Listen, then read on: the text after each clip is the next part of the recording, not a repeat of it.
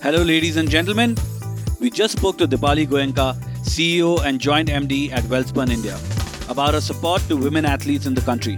We continue this conversation with para athlete Suvarna Raj and sports climber Shivani Charak.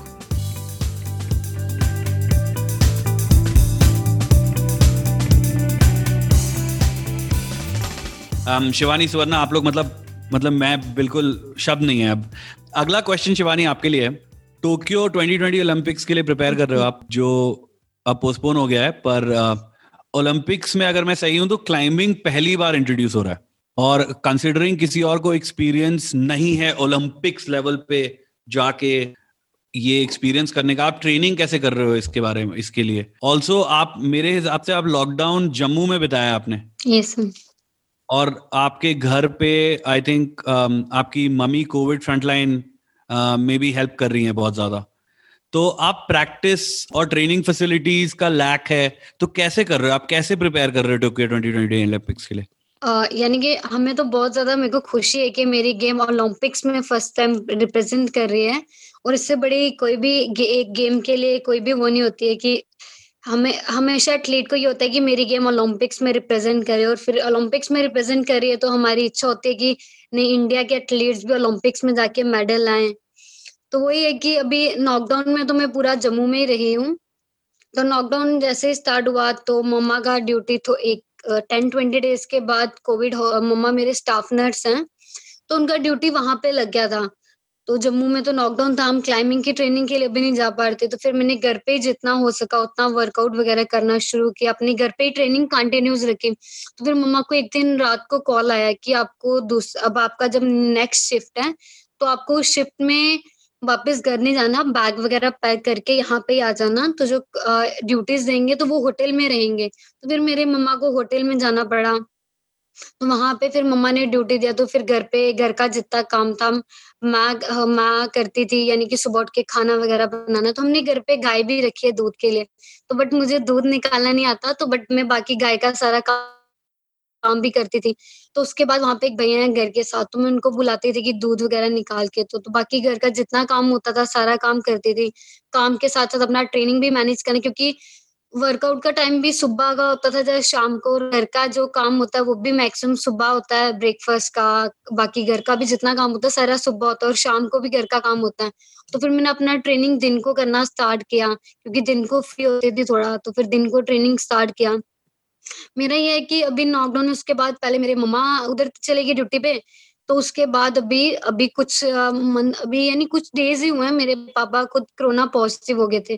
तो मेरे पापा बहुत ज्यादा बीमार हो गए थे. तो हमारे लिए बहुत मुश्किल हो गया था, यानी कि मेरे पापा के जो बड़े ब्रदर हैं उनका भी डेथ हो गया. ये भी 1 मंथ हुआ उनकी डेथ हुए. तो पापा भी उनको देखने के लिए वहां पे गए थे. तो पापा वापस घर पे आए तो मम्मा ने बोला कि आप हॉस्पिटल में गए थे तो अब 1-2 दिन दूसरे रूम में रहो. तो मेरे पापा ने अलग रूम में रहना शुरू कर दिया. तो वो धीरे धीरे उन्होंने खाना खाना छोड़ दिया, बहुत ज्यादा बीमार हो गए. तो यानी कि हमें कोई उम्मीद ही नहीं थी कि वापस पापा ठीक होंगे करके. हम डॉक्टर्स के पास लेके जाते, पापा को बोलते थे कि डॉक्टर के पास चलो, पापा बोलते थे कि करके. तो हमें बहुत फील होता था, क्योंकि मेरा बचपन से मैंने अपने पापा के साथ रही हूँ. तो मुझे मेरे पापा बहुत प्यारे हैं. तो फिर भी ये था कि नहीं, डॉक्टर के पास जाना है. पापा को लेके डॉक्टर के पास जाते थे मैं और मेरा ब्रदर. तो डॉक्टर्स कोई चेक ही नहीं करता था, बोलते थे कि नहीं हम चेक नहीं करेंगे, पहले आप कोरोना टेस्ट करवाओ. तो हम पापा का कोरोना टेस्ट करवा रहे थे तो वो नेगेटिव आ रहा था. बट फिर भी जब करवाया पॉजिटिव, जिस दिन पॉजिटिव आया पापा का टेस्ट, तो मैंने हॉस्पिटल में कॉल किया, पूछा कि पापा का रिपोर्ट क्या. तो उन्होंने बताया कि पापा पॉजिटिव है. तो मैं रोने लगी. तो मम्मा बोलते क्या हुआ. तो मैंने बोला मैंने डॉक्टर को कॉल किया तो उन्होंने बताया कि पापा कोरोना पॉजिटिव है. तो मेरे पापा ने 10 डेज 20 डेज हो गए थे, पापा पानी तक नहीं पिए थे मेरे. तो बहुत टेंशन हो गया था कि पापा के बिना तो कुछ भी नहीं, क्योंकि मैक्सिमम फैमिली में हमारी सपोर्ट पापा की है. तो अगर पापा भी नहीं रहते तो बहुत मुश्किल हो जाता हमारे लिए. तो हमने डॉक्टर को चेक करवाया. डॉक्टर बोलते हैं कि नहीं, पापा तो डॉक्टर के पास जाने को मान ही नहीं रहते. तो पापा को पता चल गया था मैक्सिमम कि उनको शायद कोरोना का प्रॉब्लम है. तो पापा अपने पास हमें जाने भी नहीं देते थे, हम उनके रूम के पास जाते थे. तो पापा बोलते नहीं, आपको रूम के अंदर नहीं आना, आप बाहर ही रहो। तो पापा के रूम में जाना पड़ता था, वो भी पापा खाना देने भी नहीं जाने देते थे, यानी बोलते थे आप बाहर रख लो, मैं उठा के ले लूंगा। हमने बोला नहीं। तो जब डॉक्टर को टेस्ट वगैरह करवाए तो एक डॉक्टर ने चेक किया उनको फाइनली, तो उस डॉक्टर ने दवाई वगैरह लिखी, टेस्ट वगैरह लिखे। तो हम पापा को, हमारे पास एक्चुअली गाड़ी नहीं थी खुद की, तो हमें गाड़ी बाहर से अरेंज करना पड़ती थी। तो हमने गाड़ी करके पापा को हॉस्पिटल लेके जाते थे। तो फिर हमारे पास स्कूटी थी, तो पापा को बोला कि आपके टेस्ट करवाना चलना। तो भाई बोलता मैं, मेरा एक भाई है, तो वो बोलता कि मैं चलता हूँ साथ में। मैं और वो पापा का टेस्ट करवाने के लिए गए। हम लोग वहां पे टेस्ट वगैरह करवाए, फिर रिपोर्ट्स वगैरह लाई पापा को घर पे। तो डॉक्टर ने दवाई वगैरह लिखी थी, तो इंजेक्शन लगाने थे। तो एक दिन सुबह पापा ना, मेरे ताऊ जी की डेथ होगी, हमें पता लगा। तो हमने पापा को नहीं बताया। तो मम्मा मेरे रजौरी चले गए, जम्मू से बहुत दूर है जहाँ पे मेरा गाँव है। तो मम्मा वहां पे चले गए। तो फिर पापा वापिस, पापा को हमने पापा बोलते कि मेरे से ना बहुत वीकनेस फील हो रही है, किसी डॉक्टर को बुलाओ, मेरे को जल्दी से ग्लूकोज लगवाओ। तो मैंने डॉक्टर को बोला कि ग्लूकोज लगाना है पापा को। डॉक्टर बोलते नहीं, आप, मैं नहीं लगाऊंगा करके। तो मैं अपने मामू के घर पे गई, वहां पे उनके पास वो गाय रखी है, तो उनकी दूध वगैरह की डेयरी है। तो वहां पे डॉक्टर आते हैं एक दो। तो मैंने उनको बोला, सुबह 5 बजे उठ के मैं उनके पास गई कि मेरे पापा को ज्यादा तबीयत खराब हो रही है, आप ग्लूकोज वगैरह लगाओ। तो उन्होंने मना कर दिया कि नहीं, हम नहीं लगाएंगे, ऐसा होगा। तो मेरे को बहुत फील हुआ कि डॉक्टर ने उस समय मना कर दिया कि हम इनके कुछ भी नहीं करेंगे, आप पहले हॉस्पिटल में जाके एडमिट करवाओ। तो नहीं, यानी कि एक डॉक्टर तक घर पे भी नहीं आए कि इनको ग्लूकोज वगैरह लगाने के लिए। तो उसके बाद जब हमने टेस्ट वगैरह करवाए डॉक्टर से, तो डॉक्टर ने बोला इंजेक्शन वगैरह लिखे लगाने के लिए। तो कोई डॉक्टर तो नहीं लगाता, तो मेरे मम्मा खुद स्टाफ नर्स थे। तो फिर मैं और मम्मा पापा के रूम में, पापा हमें रूम में नहीं जाने देते, बट फिर भी मैं और मम्मा अपने आप को पूरा कवर करके, सब कुछ करके हम रूम में जाते थे उनको इंजेक्शन वगैरह लगाने के लिए। कभी कभी नहीं लगते थे। तो बहुत बुरी कंडीशन थी। अभी जस्ट 10 डेज ही हुए मेरे पापा को पूरी तरह ठीक हुए। अभी मेरे पापा फिर 1-2 महीना बिल्कुल भी कहीं पे नहीं गए। तो उन दिनों में मेरा ट्रेनिंग करना बहुत ज्यादा मुश्किल हो रहा था, क्योंकि कभी पापा को लेके हॉस्पिटल जाना है, कभी कहीं पे जाना है, सब कुछ। तो बहुत, तभी फिर भी अपना ट्रेनिंग थोड़ा बहुत मैनेज किया, उसके बाद अभी फिर से कंटिन्यूस किया ट्रेनिंग। तो बहुत मुश्किल था इन दिनों में, यानी कि मेरे लिए 6-7 महीने तो जिंदगी के सबसे मुश्किल थे, बट फिर भी हमने इनसे अच्छे से डील किया और बाहर आए। और अभी मेरे पापा फाइनली ठीक हुए हैं। तो अभी उनको थोड़ा वीकनेस है वो भी, बट रिकवर हो रहा है धीरे धीरे। तो बहुत शिवानी, हम प्रयास करेंगे कि आपके पापा जल्द से जल्द ठीक हो जाएं।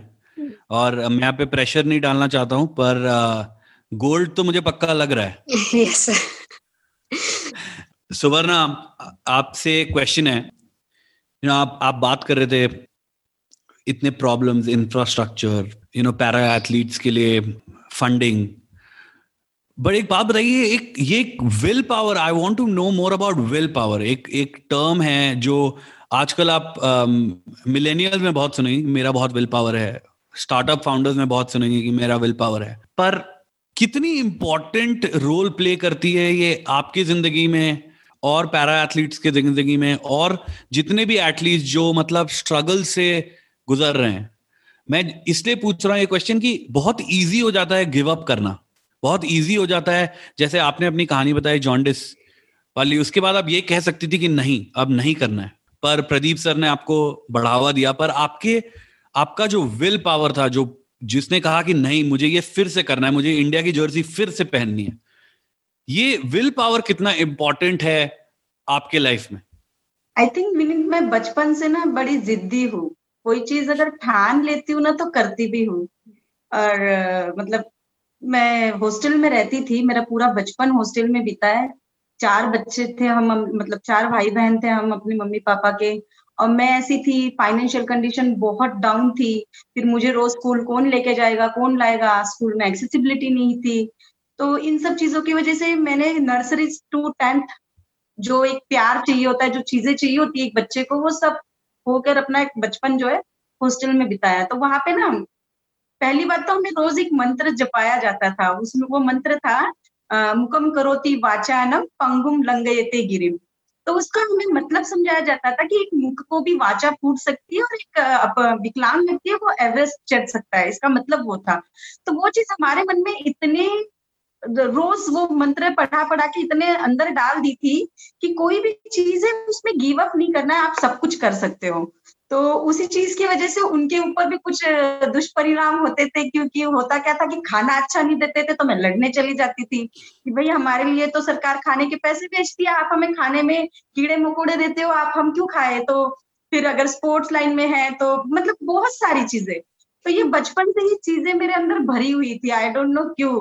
तो अगर स्पोर्ट्स में है, और मैं हर एक्टिविटीज में आगे थी। इवन मैंने 25 साल में, उनके हॉस्टल को 25 साल हो गए थे, तो उसमें बेस्ट स्टूडेंट का अवार्ड भी मुझे मिला था कि क्योंकि मैं हर कल्चरल एक्टिविटीज में, सिंगिंग, डांसिंग, एवरीथिंग मुझे बहुत पसंद है ये सारी चीजें।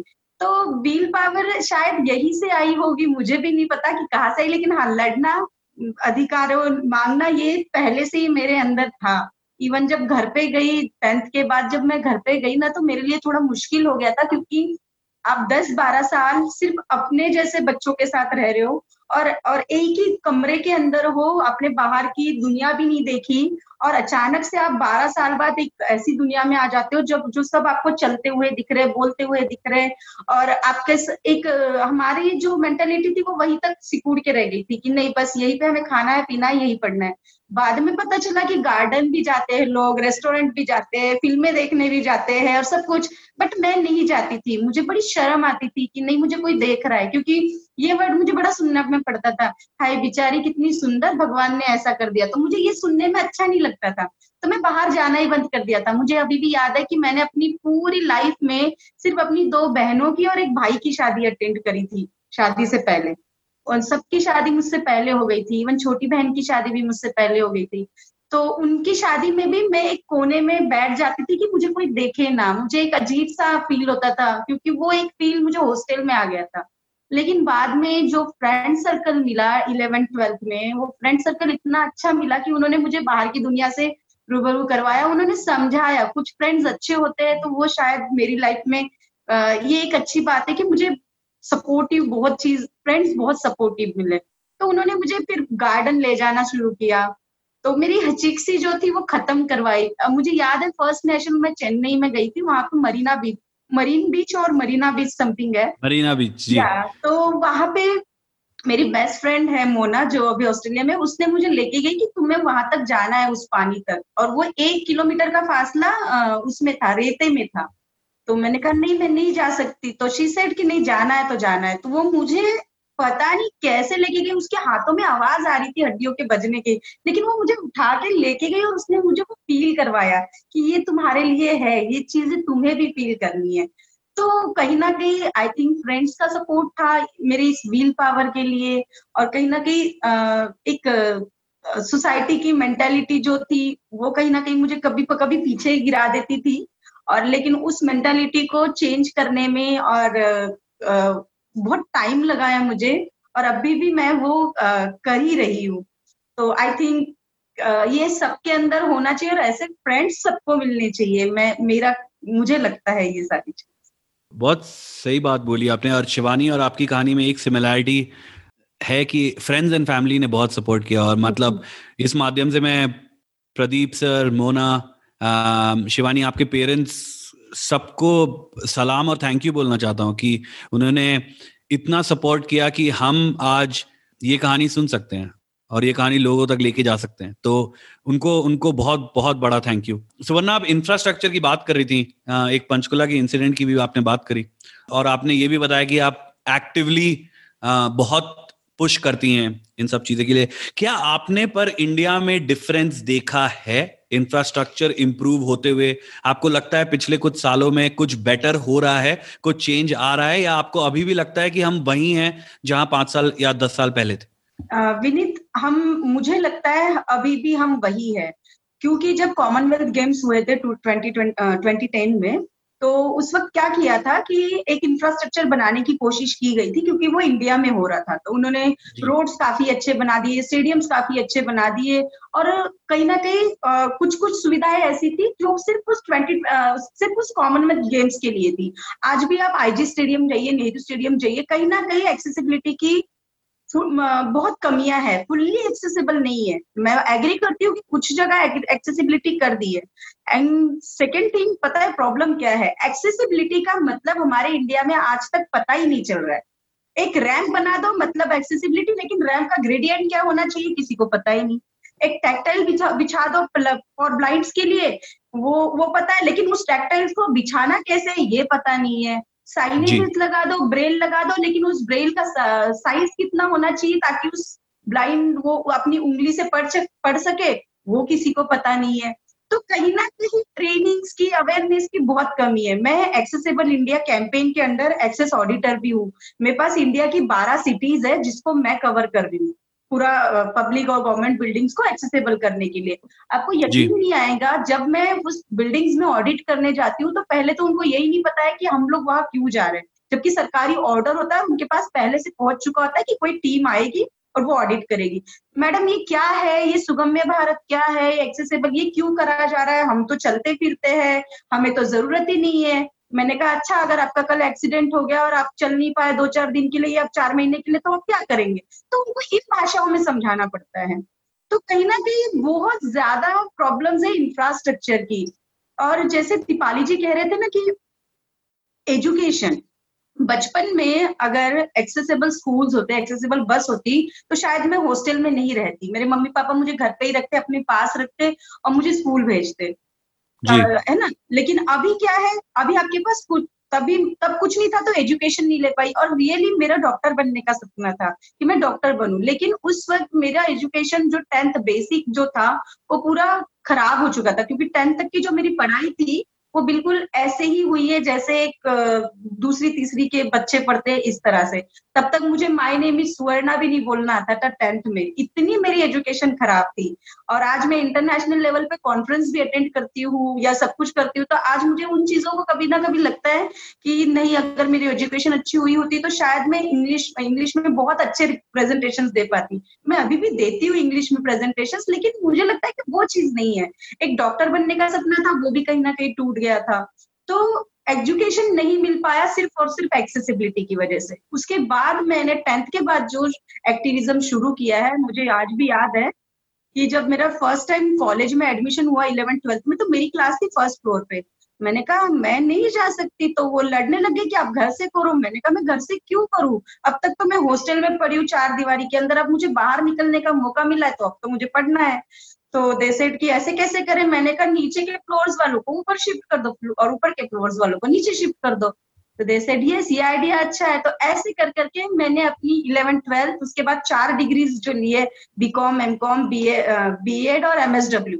हर बार यही करना पड़ा कि कहीं ना कहीं, लेकिन तब तक भी ना रैंप, ना एक्सेसिबिलिटी, ना एक्सेसिबल इंडिया कैंपेन था, ये सब कुछ नहीं था।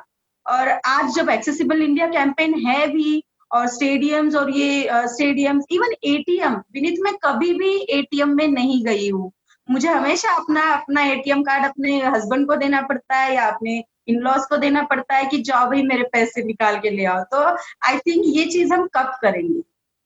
और प्रॉब्लम क्या है ना कि इंडिया में पर्सन्स विद डिसेबिलिटीज जो है वो राइट्स के लिए लड़ते ही नहीं है। सबसे बड़ी प्रॉब्लम ये है। उसका एक मेन रीजन भी है, कहीं ना कहीं नाम खराब होता है। अरे यार ये तो इसी के लिए लड़ती रहती है। इवन मैं जॉब्स अगर इंटरव्यूज देती हूँ ना, तो मेरा नाम पहले ही गूगल कर लेते हैं लोग, और गूगल में पता चल जाता है, प्लेयर से पहले तो यही लिखा आता है कि शी इज अ एक्टिविस्ट।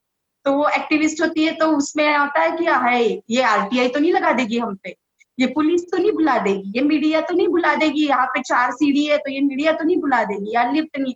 तो ये सारी चीजें भी झेलनी पड़ती है एक एक्टिविस्ट को। तो जैसे पंचकुला में मुझे झेलना पड़ा कि मुझे नेशनल ही नहीं खेलने दिया, जिसका नुकसान भी हुआ है। जो प्राइज मनी मिलता है, मेरा मेडल आता, तो मुझे एक साल में जो प्राइज देती है दिल्ली सरकार, वो भी नहीं मिल पाया। तो ये बहुत सारी प्रॉब्लम्स है इंडिया में इंफ्रास्ट्रक्चर को लेके, कि एक एजुकेशन अच्छा नहीं ले पाता, एजुकेशन नहीं, एम्पावरमेंट नहीं हो पाता उस पर्सन्स विद डिसेबिलिटीज का। और एम्पावरमेंट नहीं हुआ तो वो सोसाइटी तो उसको पूछेगी नहीं, क्योंकि आज की सोसाइटी जो है वो उगते हुए सूरज को सलाम करती है, घर में बैठे हुए को नहीं करती। सबसे बड़ी प्रॉब्लम ये है। और इसका खामियाजा भुगतता कौन है? एक विकलांग। आज भी मुझे अब भी याद है, मेरे पापा ने मुझे बहुत साल बाद एक्सेप्ट किया है। पहले तो उनको एक ही चीज, मम्मी भी कभी कभी एक चीज मुझे आज भी याद आती है कि पापा आने के पहले तू घर से बाहर किसी दोस्त के यहाँ बैठ जाया कर, वो तेरा चेहरा देखते ही उन्हें गुस्सा आता है, तुझे देखते ही उन्हें गुस्सा। ये चीजें मुझे बहुत खलती थी। जब मैं 10th के बाद आई हूँ, 12 साल बाद मैं घर आई हूँ, उसके बाद भी आप मुझे ये चीजें सुना रहे हो कि तेरा चेहरा देखने के बाद पापा गुस्सा हो जाते हैं या उनको गुस्सा आता है। आई नो गुस्सा आता होगा, क्योंकि उनको वो चीज का भी डर था कि मेरी 2 बहनें और है, उनकी शादी इसकी वजह से होगी या नहीं होगी। और एक तो इंसिडेंट ऐसा था कि एक बहुत बड़ा कोई पंडित आया था और उनसे उन्होंने पूछा था कि इसकी शादी कैसे होगी और होगी या नहीं होगी। तो पंडित ने एक सवाल, उस सवाल का जवाब दिया था, बाकी लोगों के लिए ढूंढना पड़ेगा, इसके लिए ढूंढना नहीं पड़ेगा, डोंट वरी। तो ये सारी चीजें ना, चलो उस पंडित ने ऐसा बोला तो वो शायद रिलैक्स हो गए होंगे, लेकिन हर फैमिली में शायद ऐसा नहीं होता होगा।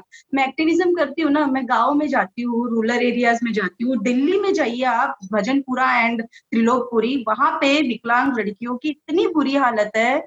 अभी हमने स्विंग मशीन्स जो है वो डोनेट की थी, तो दे सेड कि मैम हमें ना घर से बाहर निकलना अलाउ नहीं है, माँ बाप ने बोला 2 टाइम का खाना दे रहे, वो खाओ और चुप रहो।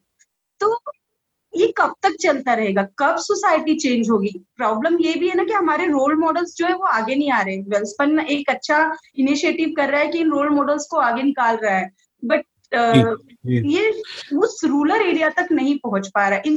इंफ्रास्ट्रक्चर आज भी रूरल एरियाज में नहीं है, एजुकेशन नहीं है, कुछ भी नहीं। सुवर्णा आप बोल रही थी उगते हुए सूरज को ये सब सलाम करते हैं। मेरे हिसाब से आप और शिवानी उगता हुआ सूरज हो। आप लोगों के लिए तो सलाम बिल्कुल बनता है। आई फील आप लोग बहुत ही ज्यादा, आई थिंक स्ट्रगल बहुत ज्यादा है even after being at a certain level, और हमें पता है कि आप देश का नाम रोशन कर रहे हो, फिर भी आप लोग के लिए स्ट्रगल बहुत ज्यादा है। As a citizen of the country आपको सॉरी बोल सकते हैं कि आप लोग इतना गो थ्रू करते हो इतने प्रॉब्लम से, बट ये भी प्रॉमिस कर सकते हैं कि आपकी लड़ाई में कहीं ना कहीं हम जरूर साथ देना चाहेंगे to make this country respect para athletes, respect people with disabilities a lot more and give them the certain amount of space that they need to do well. Shivani, एक obviously question मुझे लगता है आपसे बहुत ज्यादा पूछा जाता होगा कि आप बचपन में आप एक मैसिव इलनेस के थ्रू गई हैं, आपने कैंसर के बारे में बात करी। आई थिंक ये 5 साल की उम्र में था, उसके बाद आप 9 साल की उम्र में, इफ आई एम राइट, 9 साल की उम्र में, और उसके बाद आप 5 साल में एक आप क्लाइंबिंग शुरू कर दिया, अब आप टोक्यो ओलंपिक्स जा रही हैं। ये मोटिवेशन जो थी, जैसे सुवर्णा बात करी थी मोटिवेशन के बारे में, ये जो मोटिवेशन थी आपको कि कुछ करना है, कुछ करके दिखाना है, ये मोटिवेशन कहाँ से आई आपके लिए? और मेरे को पता है फैमिली सपोर्ट था, पर आपने अपने आप को क्या बोला कि मेरे को ये करना है और मेरे को इसमें सिर्फ अच्छा नहीं करना है, मुझे इंडिया रिप्रेजेंट करना है इसमें?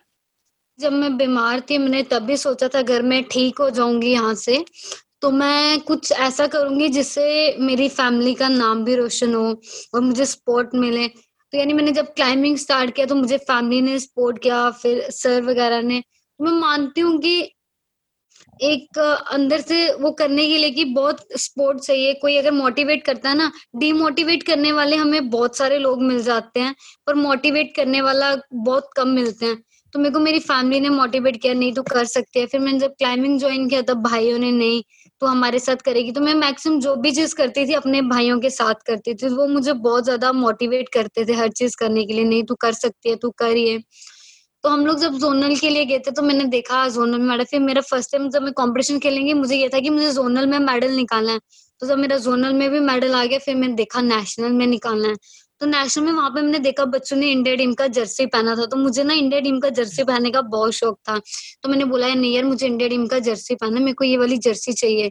तो बोलते ये कंपटीशन खेलने से मिलती है। एक फ्रेंड बोलती तू मेरे लिए 2 मिनट पहन ले। मैंने बोला मुझे ऐसे नहीं पहननी है, मुझे खुद जीत के ये जर्सी पहननी है। तो जब मेरे को फर्स्ट टाइम इंडिया की जर्सी मिली मुझे इतना प्राउड फील हुआ कि हाँ भाई आज मैंने अपनी मेहनत से ये जर्सी पहनी है। तो मेरे फ्रेंड सर्कल में यानी कि मेरे जितने भी फ्रेंड सर्कल था, तो जब मैं स्कूल जाती थी, जब मैं बीमार थी तो उसके बाद कीमोथेरेपी के बाद बाल वगैरह सब गिर जाते थे, तो मेरे आईब्रो तक के भी बाल नहीं थे। तो मैं स्कूल जाती थी तो गर्ल्स मेरा मजाक लेती थी कि ये टकली है वगैरह पूरा करके। मुझे बहुत ऑड लगता था स्कूल जाना कि मैं घर वालों को बोलती थी कि नहीं, जब तक मेरे बाल नहीं आएंगे तब तक मैं रूम से बाहर ही नहीं निकलूंगी। मैं कुंडा लगा लेती थी ना, तो वो बोलते थे नहीं बाहर आना पड़ेगा। फिर घर वाले समझाते थे।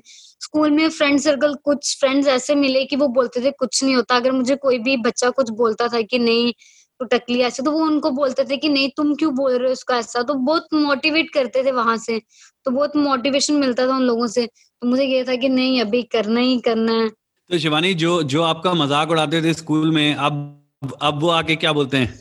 आपका बेस्ट फ्रेंड बनने की कोशिश करते होंगे? हाँ, वो तो भी यानी कि ऐसा, जब अभी 10th पास आउट हो गया मेरा स्कूल से, तो वो लोग जी। अभी भी मैसेज वगैरह करते हैं कि हाय शिवानी कैसी है। जब भी अभी कहीं बाहर मिलते हैं या कुछ भी, तभी वही लोग, यानी कि जो समय मेरे को डिमोटिवेट करते थे, जब मुझे कमेंट्स पास करते थे, आज वही लोग मेरे पास आते हैं, मुझे खुद बुलाते हैं।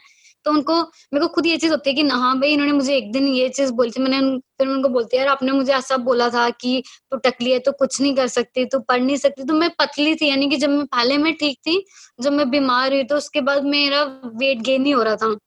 तो अभी भी मैं पतली हूँ, तो बट वो लोग मुझे बोलते तू पतली है तो क्या चढ़ेगी, क्लाइंबिंग क्या करेगी। तो मेरे साथ क्लाइंबिंग फील्ड में भी ऐसा बहुत बार हुआ। मेरे को क्लाइंबिंग एथलीट्स ने, बहुत बार एथलीट्स ने मुझे ये चीज बोली, तू पतली है, तू स्पीड क्लाइंबिंग नहीं कर सकती, तू कैसे करेगी। तो मैं ऐसे कंपटीशन में जाती हूँ तो बहुत सारे वहां पे ना मैक्सिमम तो मोटिवेट करने वाले, जैसे मैं आर्मी टीम के साथ रहती हूँ तो वो मुझे बहुत मोटिवेट करती है। मुझे हमेशा बोलती है यानी वो मुझे हमेशा एक सिस्टर की तरह ट्रीट करते हैं, एक बेटी की तरह ट्रीट करते हैं। तो मैं कभी भी डिमोटिवेट होती हूँ, मैं उनको बताती हूँ ऐसे ऐसे मुझे ऐसे किसी ने बोला। तो क्लाइंबिंग में भी बहुत सारे फ्रेंड, बहुत सारे एथलीट्स ऐसे बोलते हैं। एक बार क्या हुआ, मैं कंपटीशन में थी, एक लड़की बोलती इसका फर्स्ट मेडल आ गया, ऐसे ही आ गया, ये डिजर्व नहीं करती थी, मैं डिजर्व करती थी। तो मैंने उसको कुछ नहीं बोला, यानी कि वो मेरे सामने फोन पे बात कर रही है, उसको पता भी है कि मैं सामने बैठी, वो तब भी ये चीज बोल रही है कि नहीं ये डिजर्व नहीं करती थी मेडल, ये ऐसे ही पतली सी। तो मैंने ये चीज सोची कि यार ऐसा तो है नहीं, कोई डिजर्व नहीं करता हो तो उसको ये चीज मिल जाए। तो मैं भी मेहनत करती हूँ, अगर तुम लोग मेहनत कर रहे हो तो मैं भी उतनी मेहनत कर रही हूँ उस मेडल के लिए। मैं भी अपने घर पे ट्रेनिंग कर रही हूँ, मैं अपने घर पे वॉल नहीं होने के बावजूद मैं दिल्ली आके भी ट्रेनिंग कर रही हूँ कि मेरा मेडल है। तो कोई बाद में ये चीज बोले डिजर्व नहीं करती है। तो एक लड़की ने बोला कि इसको सिर्फ कैंसर था, बचपन में था, तो अभी ये हर जगह पे ये चीज बोलती है। तो मैंने बोला मैं बोल नहीं रही हूँ, जब मैं बता रही हूँ कि मुझे कैंसर था कि मैं कुछ कर नहीं सकती, बट ठीक है अभी मैंने रिकवर किया, बट मैंने बहुत स्ट्रगल किया, ये चीज सच है। तो बोलते हैं नहीं अब तुझे कैंसर था तो ठीक हो गया ना, तो अब ये चीज थोड़ी ना होती है, तू बार बार बता रही। मैंने बोला मैंने कभी ये चीज किसी को खुद नहीं बताई कि मुझे कैंसर था। यानी मेरी फैमिली तक ने भी, जब मुझे कैंसर था उन्होंने, जब मेरा ट्रीटमेंट लास्ट स्टेज थी, जब लास्ट में मेरा ऑपरेशन होना था, तब मेरी फैमिली को पता लगा, मेरे रिलेटिव्स को भी पता लगा था कि इसको कैंसर है करके। तो बहुत बहुत बार लोग बोलते हैं नहीं ये पतली है, वो है, इसको कैंसर था, ये। तो बहुत बुरा लगता है जब लोग डिमोटिवेट करते हैं। तो बट जब मेरे को कोई डिमोटिवेट करता है, मैं अपने किसी ऐसे फ्रेंड से बात करती हूँ, जैसे सर वगैरह, जो एथलीट वगैरह जो मुझे मोटिवेट करते हैं, तो मैं उन लोगों से बात करती हूँ तो वो मुझे बहुत जल्दी मोटिवेट कर देता है। तो फिर मुझे होता है नहीं मुझे क्लाइंबिंग करनी है। जो लोग बोल रहे हैं नहीं कर सकती है, मुझे उनको करके दिखाना है डेफिनेटली। क्योंकि बहुत डिमोटिवेट बहुत लोग करेंगे, पर जो एक बंदा मोटिवेट करेगा ना, एक अमित सर करके एक दिल्ली में, तो वो बहुत मोटिवेट करते हैं इंसान को सर। तो वो मैं जब भी डिमोटिवेट होती थी, कभी मेरा एक बार सिलेक्शन हुआ, मैं रो रही थी, सर बोलते कुछ नहीं होता, नेक्स्ट टाइम और अच्छा परफॉर्म करना तो आपका सिलेक्शन होगा। तो मैं यस सर। तो बहुत अच्छा लगता है जब कोई मोटिवेट करता है। शिवानी, अगली बार जब आप दुखी हो और कोई डीमोटिवेट करे, याद रखना कि हम सारे आपके फैंस हैं। यस बस मोटिवेट नहीं, आपके फैंस यहाँ बैठे हैं जो जो आपके सपोर्ट में हमेशा खड़े रहेंगे। Yes thank to you. ये हमेशा आप याद रखना। सुवर्णा, लास्ट क्वेश्चन आपके लिए है, एंड इट्स सो इम्पोर्टेंट कि आप पैरा एथलीट्स के लिए जो कर रही हैं, जो स्टोरी बना रही हैं। आपने ऑब्वियसली बताया कि एक्टिविज्म के कारण आपको भी बहुत लाइफ में पीछे हटना पड़ा है, बट मैं जानना चाहता हूं that what makes you keep going on. आप क्यों, ये सबको सुनना चाहिए कि आप क्यों ये करते रहते हो जब लोग आपसे फिर भी चीजें छीनते हैं। आपको प्राइज मनी नहीं मिलती है, या आप पे आप पे प्रेस बुला लिया जाता है, या कुछ भी होता है, पर आप फिर अगली बार जब ये होता है आप फिर लड़ते हो, फिर खड़े होते हो और फिर लड़ते हो। आप ये बताओ क्यों करते हो आप ये मोटिवेशन क्या है आपकी ये करने के लिए? जैसे कि विनीत मैंने कहा ना कि एक चीज मेरे दिल को बहुत चुभती थी पहले, जो पापा वाली थी आज पापा प्राउड फील करते हैं, क्योंकि जब मुझे पहला नेशनल अवार्ड मिला था तो मैंने ट्रेन की टिकट्स देख के मम्मी और पापा को बुलवाया था कि प्रेसिडेंट हाउस में मुझे प्रेसिडेंट से नेशनल अवार्ड मिलेगा तो आपको आना है। और उस दिन के बाद पापा, हमारी शॉप है तो शॉप पे दिन में हजारों लोग आते हैं, तो मेरी बेटी ये, मेरी बेटी वो, मेरी बेटी ये। और पहले तो लोगों को ये भी नहीं पता था कि तीसरी बेटी है, तो कहीं ना कहीं वो चीज एक थी। तो मुझे लगता है कि मैं इसलिए ही करती हूँ क्यों मेरे जैसे करोड़ों लोग हैं इंडिया में जो शायद इस स्टेज से गुजरते हैं रोज रोज। कभी अगर मम्मी पापा एक्सेप्ट नहीं करेंगे तो भाई बहन भी नहीं करेंगे, भाई बहन नहीं करेंगे तो सोसाइटी भी एक्सेप्ट करने में बड़ा मुश्किल हो जाता है। तो ये सब चीज नहीं हो किसी के साथ। और दूसरी बात कि एक एग्जाम्पल देती हूँ, रेलवे का एक मुद्दा हुआ था, आई थिंक सबको पता है वो रेलवे के मुद्दे के बारे में। वो क्वेश्चन था, पर मैंने वो चूज किया कि मैं आपसे नहीं पूछूं, पर आई नो वो स्टोरी प्लीज बताइए, लोगों को ये सुनना चाहिए। तो वो उस मुद्दे, जो इंसिडेंट हुआ था, उस इंसिडेंट के बाद मतलब मुझे लगा कि जब मैं फुल टिकट देके और मैं एक, ये भी तो था कि एक मैं पब्लिक फिगर थी, मेरे पास उस वक्त नंबर्स थे, मुझे ट्वीट करना आता था, मैंने ट्वीट किया, आधी रात को सब किसी स्टेशन पे गाड़ी रुकी, सब लोग आए, मुझे एक्स्ट्रा बेडिंग दी, सब कुछ दिया, वो सब कुछ हुआ, लेकिन वो फिर भी सीट नहीं मिली थी, क्योंकि जो 2 और लोग थे वो सीनियर सिटीजन थे, वो भी सीट चेंज नहीं कर सकते थे। तो उसके बाद जो इंसिडेंट हुआ, तो जो रेलवे मिनिस्टर थे तो उन्होंने मुझे बुलाया कि मैम प्लीज इस मुद्दे को हम खत्म करते हैं। मैंने कहा खत्म कैसे करते हैं? तो कह रही मैम एक बात बताइए, 150 साल पुरानी रेलवे है, वो अभी तक नहीं बदली है और बदलने में टाइम लगता है, और नहीं बदले तो अभी एकदम से कैसे? तो मैंने कहा था उनको, मैंने कहा तब सुवर्णा नहीं थी, आज सुवर्णा जैसे काफी लोग हैं, और आज मुझे वो चीज चाहिए। तो तब मुझे उन्होंने प्रॉमिस किया कि ओके ठीक है। और उसके 7 और 8 डेज में कुछ न्यूज आई कि हाँ, तब तक रिजर्वेशंस भी नहीं थी। पहले सिर्फ एक स्लीपर कोच में 2 टिकट होती थी बस, उसके अलावा कोई रिजर्वेशंस नहीं। उसके बाद कई शहर कोच में, एसी कोच में, राजधानी में हर जगह रिजर्वेशंस कर दी, कंसेशंस बढ़ा दिया, और ब्रेल्स और ब्लाइंड्स के लिए काफी चीज कर दी, लेकिन अभी भी लिफ्ट्स और रैम्प्स और हाइड्रोलिक लैंप्स ये सब कुछ नहीं हुआ है। स्टेशन अभी तक फुल्ली एक्सेसिबल नहीं हुए, और मेरी ये लड़ाई रेलवे से तब तक चलती रहेगी जब तक रेलवे फुल्ली एक्सेसिबल नहीं हो जाती। आपको यकीन मानिए, मैं लास्ट ईयर यूके गई थी, तो यूके की रेलवेज भी इंडिया से भी ज्यादा पुरानी है। वहां पर भी प्लेटफॉर्म्स और उसके बीच में एक स्टेयर्स का गैप है। तो वहां पे मैं गई, मुझे इंडिया एंड अफगानिस्तान का सेमीफाइनल था और मुझे देखने जाना था। मैंने कहा मैं जब यहाँ हूँ तो देखने जाना चाहिए। तो वहां पे भी जाके देखा, मैंने कहा शिट, यहाँ पे भी रेलवे एक्सेसिबल नहीं है। फिर मैंने कुछ इंडियंस वहां थे तो उनको बोला कि जैसे ही रेलवे आएगी आप मुझे ऊपर चढ़ा देना। तो वहां पे यकीन मानिए सिर्फ 3 मिनट के लिए वहां की रेलवे रुकी थी। उस 3 मिनट के अंदर मुझे किसी ने देख भी लिया। एक बंदा फटाफट एक मैनुअल रैंप लेके भी आ गया, उसने मुझे उस पे चढ़ा भी दिया, स्टेशन का नाम भी पूछ लिया, और अगले स्टेशन पे दूसरा बंदा आके रेडी हो गया और उसने वो मैनुअल रैंप लगा के मुझे उतारा। मैंने उसका वीडियोस भी बनाया है। तो देखिए कि वो लोग कितने सेंसिटाइज है। मैं पूरा यूके में 8 दिन रही, अकेली घूमी हूँ, मेरे साथ कोई एस्कॉर्ट नहीं था। और आप इंडिया में जाओ, अपने बच्चे को लेके हॉस्पिटल चली जाऊं ना, मैडम अकेले आए हो क्या? कोई आया नहीं साथ? अरे मुझे क्यों जरूरत है? मैं अपने बच्चे को खुद लेके आ रही हूँ ना, मुझे क्यों जरूरत है किसी को साथ लाने की? और ये सवाल तो रोज पूछा जाता है। बस में चढ़ना हो तो कोई साथ नहीं है, रेलवे में चढ़ना हो तो कोई साथ नहीं है, बैंक जाना हो तो कोई साथ। अरे हमें साथ की जरूरत नहीं है, हम इंडिपेंडेंट जीना चाहते हैं। तो ये चीज बहुत ज्यादा जरूरी है, सोसाइटी को चेंज करना बहुत ज्यादा जरूरी है। मुझे आज भी समझ में नहीं आता, सरकार जो है HIV एड्स और कई सारी बीमारियां और कई सारी चीजों को करिकुलम में डाल चुकी है, डिसेबिलिटी को करिकुलम में क्यों नहीं डाला जाता? आजकल के बच्चों को ये ज्ञान क्यों नहीं दिया जाता है कि आप जैसे ही हैं ये बच्चे भी? आज भी मेरे पास इतने केसेस आते हैं जिसमें डिसेबल्ड बच्चों का एडमिशन नॉर्मल स्कूल्स नहीं लेती। मेरा एडमिशन भी नहीं लिया था जब मुझे एक बार मम्मी ने कहा था कि चलो हॉस्टल से 5वीं क्लास में रिमूव कर देते हैं हॉस्टल से और किसी नॉर्मल स्कूल में डालते हैं। फादर थे, वो फादर ने बोला कि नहीं, हम ऐसे बच्चे को नहीं रखेंगे, इसके लिए तो एक मेड भी लगानी पड़ेगी और ये करना पड़ेगा, वो करना पड़ेगा। तो उस वक्त भी मेरा एक चीज टूट गई थी कि आज फिर मैं मम्मी पापा के पास नहीं रह सकती। तो कहीं ना कहीं आज भी वो चीज हो रही है और मुझे उन लोगों के लिए मैं commissioner of persons with disabilities के पास जाती हूँ, उनके लिए एप्लीकेशंस डालती हूँ, और कई सारे बच्चों का एडमिशन ऐसे लड़ाई कर करके करवाने पड़ते हैं। तो आज भी हम लोग क्यों इतना दूर है? अरे हम लोग चल नहीं सकते लेकिन बुद्धि नहीं है, ऐसी तो नहीं है। एक इंसिडेंट ऐसा है, मैं गवर्नमेंट ऑफ इंडिया के अंदर मिनिस्ट्री ऑफ WCT में काम करती थी कॉन्ट्रैक्ट पे जी। तो उन्होंने मुझे चूज किया था computer operator and administrative work के लिए जी। और वो मुझसे करवाते थे डिस्पैच का काम। मैंने 2-4 महीने किया, मैंने कहा हो सकता है शायद इनके पास काम नहीं है या फिर ये मुझे फ्री की सैलरी देना चाहते हैं, तो ले लो भाई डिस्पैच का काम। 5 मिनट का होता था तो मैं भी खुश हो जाती थी, लेकिन बाद में मैं इरिटेट हो गई क्योंकि मैंने एमकॉम किया था और मैं इस काम के लिए नहीं बनी थी। मैंने उनको जी। बोला तो दे सेड कि मैडम नहीं, आप सिर्फ इतना ही काम कर पाओगे। मैंने कहा मेरे पैर नहीं चलते, दिमाग चलता है, एक बार काम देके देखो।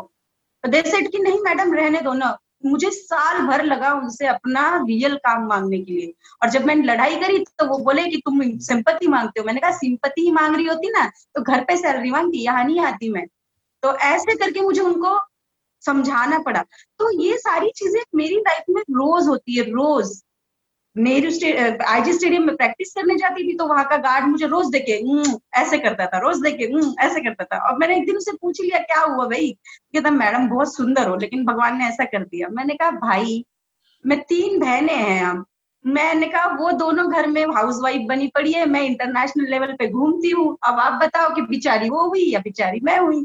तो वो उसने फिर क्लैपिंग करी कि नहीं मैडम आज से नहीं बोलूंगा। तो कहीं ना कहीं थोड़ा सा माइंडसेट चेंज करने के लिए हमें आप लोगों की जरूरत है, और अगर सोसाइटी चेंज कर ले तो आई थिंक ये बहुत बड़ी बात होगी। आज भी किसी भी चीज को लेके लोग अवेयर नहीं है। आज भी लोग पता क्या है, लिफ्ट नहीं है या रैंप नहीं है तो जैसे एक एक्सेसिबिलिटी की अगर मैं बात करती हूँ इन्वायरमेंट की, अगर 4-5 सीढ़ियां है, मैं वहां खड़ी हूँ तो लोग क्या सोचेंगे, शिट ये व्हीलचेयर पे इसलिए ऊपर नहीं जा रही है या जा नहीं सकती।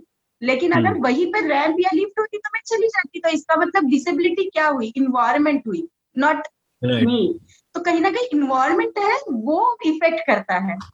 तो नहीं, बहुत सही बोला आपने। I think disability is in the environment not in the person. Suvarna आपने एक बीच में बात कही थी कि कल सुवर्णा नहीं थी आज है। और हम बहुत प्राउड है कि आप आज हैं और आप ये फाइट लेके जा रही हैं, not just about your activism but also what you do for India and the sports that you represent. Congratulations. Even Vineet उन्होंने तो मुझे कुछ नंबर्स दिए हैं कि आज के बाद अगर आप कोई ट्रेन टिकट बुक करो तो प्लीज पहले हमसे कांटेक्ट कर लेना और आपकी टिकट हमें भेज दिया करना। तो मैंने उनको बोला और सच में मुझे VIP ट्रीटमेंट मिलता है। मैं ऐसा नहीं बोलूंगी नहीं मिलता, लेकिन उन करोड़ों लोगों का जो रोज रेंगते हुए जाते हैं।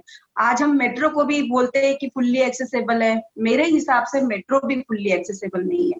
मेरे हिसाब से अभी भी हम बहुत दूर है। मैं इतना घूम चुकी हूँ ना बाहर कंट्रीज में, उस हिसाब से हम 50% भी नहीं है। क्योंकि पहली बात तो हमारा माइंडसेट ही नहीं चेंज हुआ है ना। जिस दिन माइंडसेट चेंज कर लोगे उस दिन सब कुछ चेंज हो जाएगा। मुझे आज भी PWD इंजीनियर्स को ट्रेनिंग देनी पड़ती है, उनके आंखों पे पट्टियां बांधनी पड़ती है कि भाई अब आंखों पे पट्टियां बांधी है, आप अपनी ऑफिस में एक कदम चल के दिखा दो, वॉशरूम यूज करके दिखा दो या अपनी टेबल पे जाके दिखा दो। मैंने दिल्ली पुलिस को ट्रेनिंग दी थी। दिल्ली पुलिस भी यही कि विकलांग हो, धरती पे बोझ हो, ये सब बोला था। और मेरे हस्बैंड को कुछ कारण की वजह से वो कह रहे कि हम लेके जा रहे। मैंने कहा अब आप चलिए, अब हम आपको दिखाते हैं। जब उनको व्हीलचेयर पे बिठाया तो अब पैर बांध दिए मैंने, तो अब उनसे कुछ हुआ ही नहीं। तो ये सारी चीजें हमें क्यों करनी पड़ती है, ये सब पहले ही समझ में क्यों नहीं आता है किसी। कहीं ना कहीं हम लोगों में प्रॉब्लम है। क्यों? तो करिकुलम भी हमारा बहुत वीक है आज के हिसाब से। माइंडसेट, एजुकेशन, इंफ्रास्ट्रक्चर सब चेंज करने की जरूरत है। Thank you so much Suvarna, आप आए, हमसे बात करी। It's such a proud moment for me to be able to talk to you. बहुत मजा आया। थैंक यू शिवानी, आप आई, आपने इतना टाइम निकाला। हम दुआ करते हैं और होप करते हैं कि आप गोल्ड लेके आए, और अगर गोल्ड ना भी आए पर हम बहुत ज्यादा प्राउड हैं आपके लिए और आपके बारे में। For both of you thank you so much. Thanks for taking our time. I hope आप लोगों को मजा आया। Thank you. Thank you. And last I think I want to thanks Welspun कि वेल्सपन ने ये इनिशिएटिव लिया है, जो ग्रास रूट लेवल्स के प्लेयर्स को, जो शुरुआत कर रहे हैं उन प्लेयर्स को वो सपोर्ट कर रहा है। थैंक यू सो मच, क्योंकि ये शायद चीज अभी तक शुरू नहीं हुई है और ये बहुत बड़ा इनिशिएटिव है। Thank you so much. क्योंकि एथलीट आगे पहुंच जाते हैं तो तब सब सपोर्ट करते हैं, बट स्टार्टिंग लेवल पे बहुत कम लोग सपोर्ट करते हैं। जो समय वेलस्पन काम कर रहा है उसके लिए वेलस्पन को thank you so much. Thank you, Suvarna. Thank you, Shivani. Thank you, Dipali and Team Wellspun. I think this is an amazing testament to the kind of work that you guys are doing. We at WeWork are super proud of all of you guys and would like to congratulate each one of you for everything that you bring to the table and how you make each one of us and the entire country proud. Thank you. Thanks a lot. Thank you so much. Thank you so much.